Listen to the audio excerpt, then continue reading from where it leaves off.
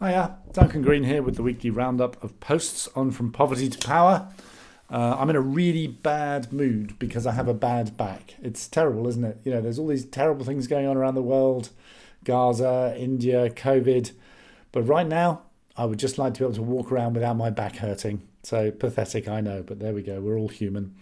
I shall attempt to overcome this and talk you through the posts for the week. So the first up was a guest post by Oliver Scanlon, who sent something in about a sort of little research topic, which is what happened when different donors, aid donors in the same place, fight, collide, disagree, have a different worldview. And he's based this post on his experience in Bangladesh, where he found donors taking polar opposite approaches to similar issues. And in particular, he says, I witnessed two interventions engaged in a Shakespearean tragedy. The first was funded by a prominent INGO, international NGO, to safeguard the land rights of local indigenous people. The second was a USAID-funded conservation initiative premised on the negation of those rights.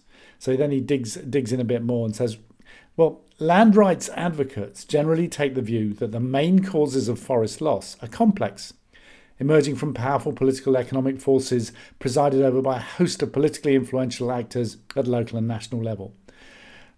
Forest departments and conservationists, and by extension the donors that support them, tend to pin the blame on poor people. An analysis of colonial vintage steeped in Malthusian understandings of the relationship between poverty and the environment. So put it very crudely, the land rights advocates try and get power and decision-making into the hands of indigenous peoples and local populations. The conservationists try and get poor people out of there to make the forest safe for the animals and for the forest. And this leads to enormous tensions, people caught in the middle. And I think this question of how do you get some kind of coherence and debate between donors before they go and inflict it on local partners and local communities is a really good topic. Second post of the week was my usual links I liked.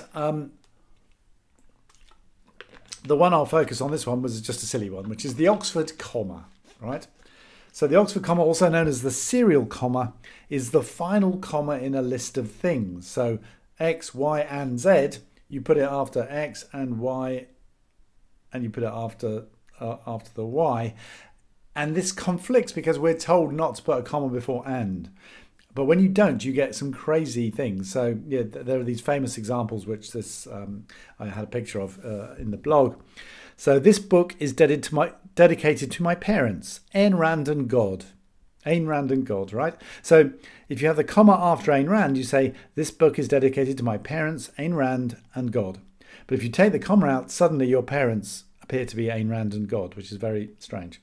And there are lots of very funny ones as well. So I just think that's great. And it's one of those things that comes around every couple of months on Twitter. Someone else has a laugh about the Oxford comma, because you get some very strange dedications and phrases if you don't use it.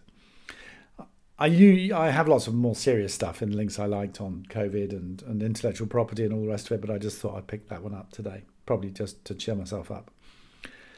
Now, the third post of the week was I've been doing a series of impact case studies for a research centre I work at the LSE called the Centre on Public Authority in International Development.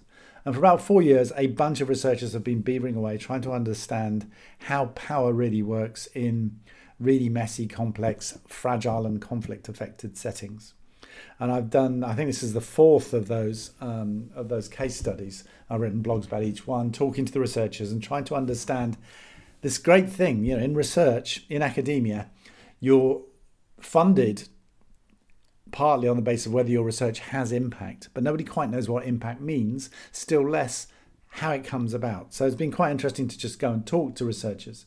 And I've had a couple of posts on big, high-profile impact. A woman called Naomi Pendle, who changed the way the UN was able to detect famine early in South Sudan on the basis of her completely unrelated anthropological research. Really impressive. Melissa Parker's work on how poor communities have actually dealt with Ebola has led to her some really big impacts, and her being part of the COVID response because she has this kind of anthropologist understanding of how people respond to pandemics.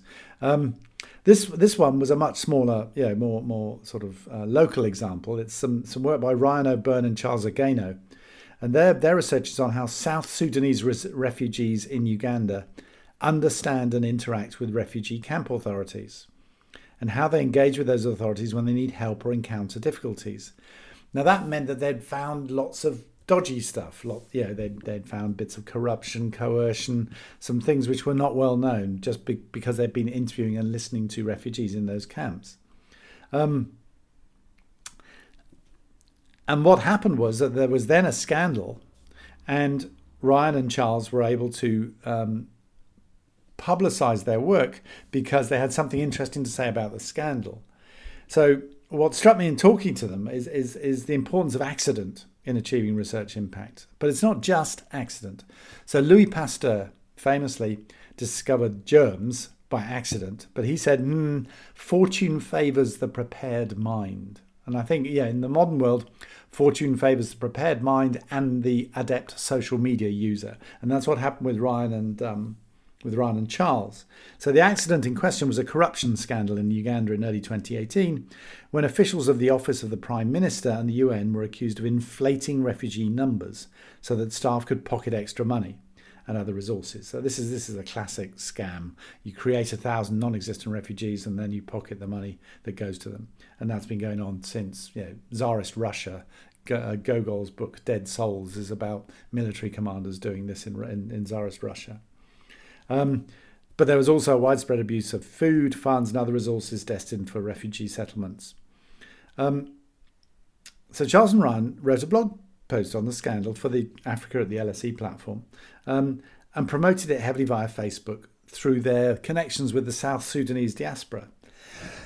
and this meant that the blog was reposted loads of times and got lots of pickup. And so what happened? Well, it didn't rock the world. They didn't appear on major national TV, but they got some media inquiries. They did a bit of work for Reuters.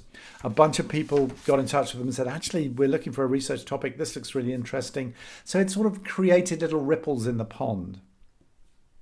And I think that's really interesting because, most researchers are not doing glamorous, kind of high profile, big hitting stuff. They're beavering away, studying something like, power relations in refugee camps in South Sudan.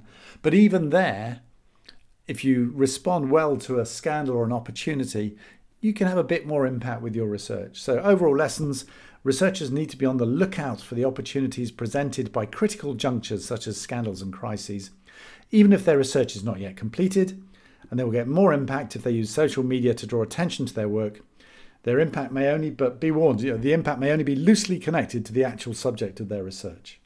So I thought that was kind of interesting. And I've got a couple more of those coming, and then I'll have to write some sort of overview of what I've learned from talking to all these people about the impact of their research. Final post of the week was about Colombia.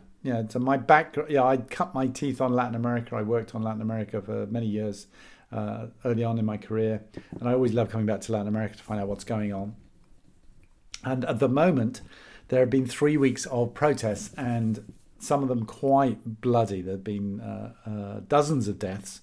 And one of my students at the LSE, one of my activism students, Daniela Duran, got in touch and said, could I help, draw attention to this, because she and her Colombian fellow students felt that there wasn't enough coverage in the Western press. So I said, sure, write something on the blog. So she got together with a colleague, Lorenzo Uribe, and they wrote a really nice post on trying to sort of give a bit of background. It's a classic backgrounder kind of post. So it's saying that, there are various things about the protests in Colombia which are new. The scale, the location, the issues, and the kinds of people who are participating in them. And the fact that they've actually got a lot of public support. But some things haven't changed, and that is that the state and the government has responded violently and with no intention of listening to the message of the protesters. And then Daniela and Lorenzo go into the background and say basically everything changed in 2016. Before 2016, every protest was directly related to the civil conflict. Colombia had this appalling 50-year-long war, more than 50 years, 60 years of war. And all the protests before 2016 were about whether you were condemning the guerrillas, condemning the government, expressing support for the peace process. The war became the sort of only lens for public debate. But in 2016, there was a peace agreement between the government and the main guerrilla group, the FARC. And that suddenly meant that Colombia could sort of return to normal in terms of Latin American politics. So the agreement gave Colombia the opportunity to move beyond half a century of armed conflict and begin to address issues that up to then had been completely invisible. Youth unemployment, extreme income inequality, corruption, the quality of public education, racism, classism, police brutality, all suddenly became part of the public agenda. So that's really interesting. So you suddenly got this much wider range of conversations, range of topics for protests.